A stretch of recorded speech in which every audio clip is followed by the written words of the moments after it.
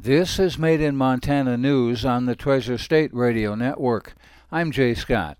The Ninth U.S. Circuit Court of Appeals has ruled that a portion of the Montana election law that regulates how many signatures minor parties must gather for their candidates to appear on ballots is unconstitutional.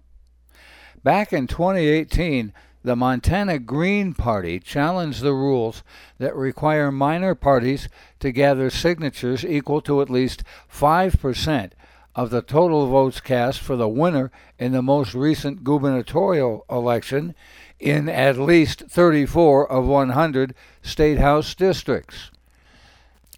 A three-judge panel of the Ninth Circuit ruled Monday that basing signature requirements on the number of people in each House district who voted for a winning governor leads to petition signatures being valued differently in districts with similar populations. For the 2018 election, there were 21 House districts in which a minor party would have had to have gathered between 50 and 99 signatures. Another 53 would have required 100 to 140, and 26 required 150 signatures, which is the maximum. Quote, "The state has provided no reason, much less a compelling reason, for requiring far more signatures in some equal population districts than others." That's the opinion from Judge William Fletcher. The case is being sent back to Judge Brian Morris to determine the relief to which the Green Party is entitled. Montana Green Party attorney Quentin Rhodes also plans to request attorney fees from the state. The Montana legislature can't change the law until it is scheduled to meet again in 2023. The judge said neither the state nor the plaintiffs addressed whether the now invalid distribution requirement could be severed from the rest of the primary ballot access law. Forecasters say a powerful storm will sweep through Montana and Wyoming and could bring winds of over 100 miles per hour that are expected to blow down trees and power lines. The National Weather Service said Monday that along the Rocky Mountain front northwest of Great Falls, localized gusts could exceed 110 miles per hour. Winds gusting to 75 miles per hour are expected in northwestern Wyoming. Higher gusts possible along the Chief Joseph Highway. A high wind warning for much of the region remains in effect into Tuesday. Authorities warn high winds could make driving difficult, particularly for high-profile vehicles that are more prone to tipping over. Hydrologists are hoping for an end to Montana's widespread drought this year, with some signs pointing for potential above-average moisture in a few months. The Governor's Drought Advisory Committee met earlier this month, and forecasters said that the southeast and northwest corners of the state have seen some improvement. With the Helena area and north along the Rocky Mountain front, they've gotten worse. Montana's average temperature through September this year was the highest on record.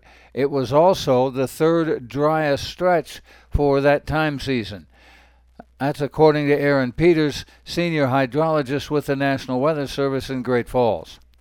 As a whole, the state was 4.8 degrees above normal and 3.2 inches of precipitation below normal for that time period.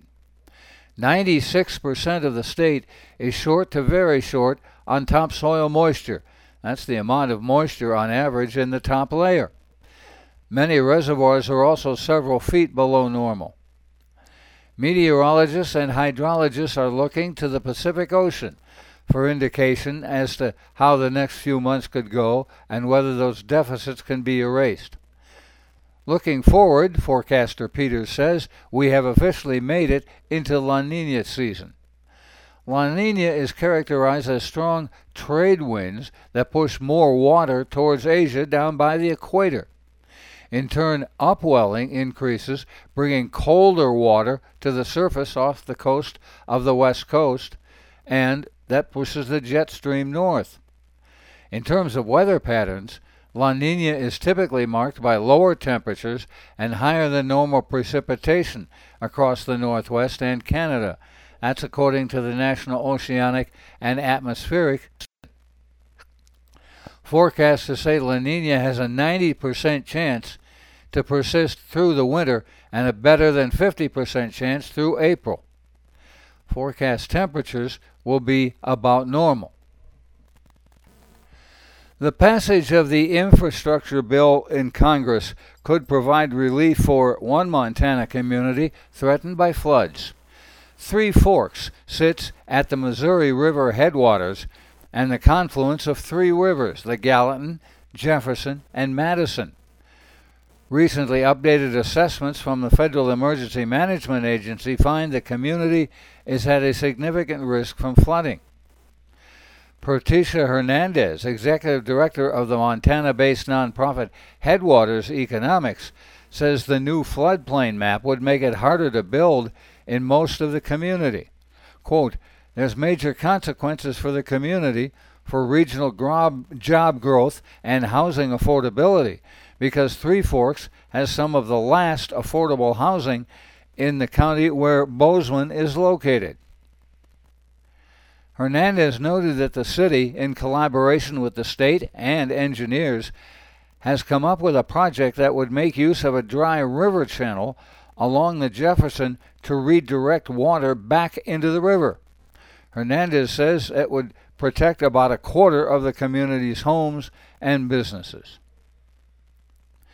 Montana Fish, Wildlife, and Parks is making changes to normalize extended elk hunting season.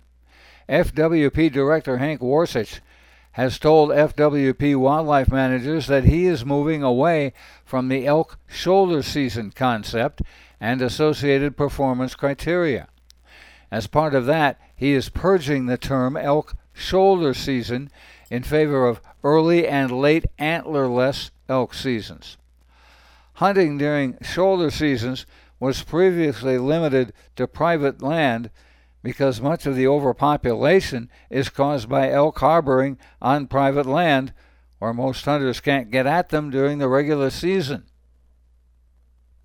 Retired FWP biologist Ken Hamlin did research on these shoulder seasons prior to 2005 and found that elk populations can only be effectively reduced when there are many hunters. If they can only access a small chunk of public land, the elk learn to move to private land where they're safe. A former Missoula man, 55-year-old Boyd Allen Camper, has been sentenced to 60 days in prison for his actions during the January 6th riot at the U.S. Capitol. Judge Colleen Kohler-Cotley handed down her ruling, which also includes $500 in restitution and serving 60 hours of community service. Prosecutors agreed to drop charges of knowingly entering or remaining in a restricted building or grounds without lawful authority, knowingly engaging in disorderly or disruptive conduct in a restricted building or ground, and engaging in disorderly or disruptive conduct in the Capitol building or on the grounds. In his sentencing, Camper told the judge he came to Washington, D.C. because he was very involved on Facebook, believed the election was fraudulent, and as a Marine Corps veteran, went to answer the call of his commander-in-chief, then President Donald Trump.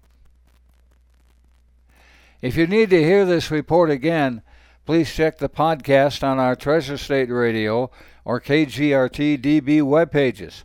Made in Montana News is podcast worldwide, with listeners in 46 U.S. states and Canadian provinces, in 24 countries on 6 continents. Made in Montana News is heard on the Treasure State Radio Network, including KMEH 100.1 FM in Helena, Elkhorn Mountains Radio, KEMR, in Jefferson County, Homegrown Radio in Bozeman, King West Radio in Billings, and Rescast Radio on the Fort Peck Reservation. That's Made in Montana News. I'm Jay Scott.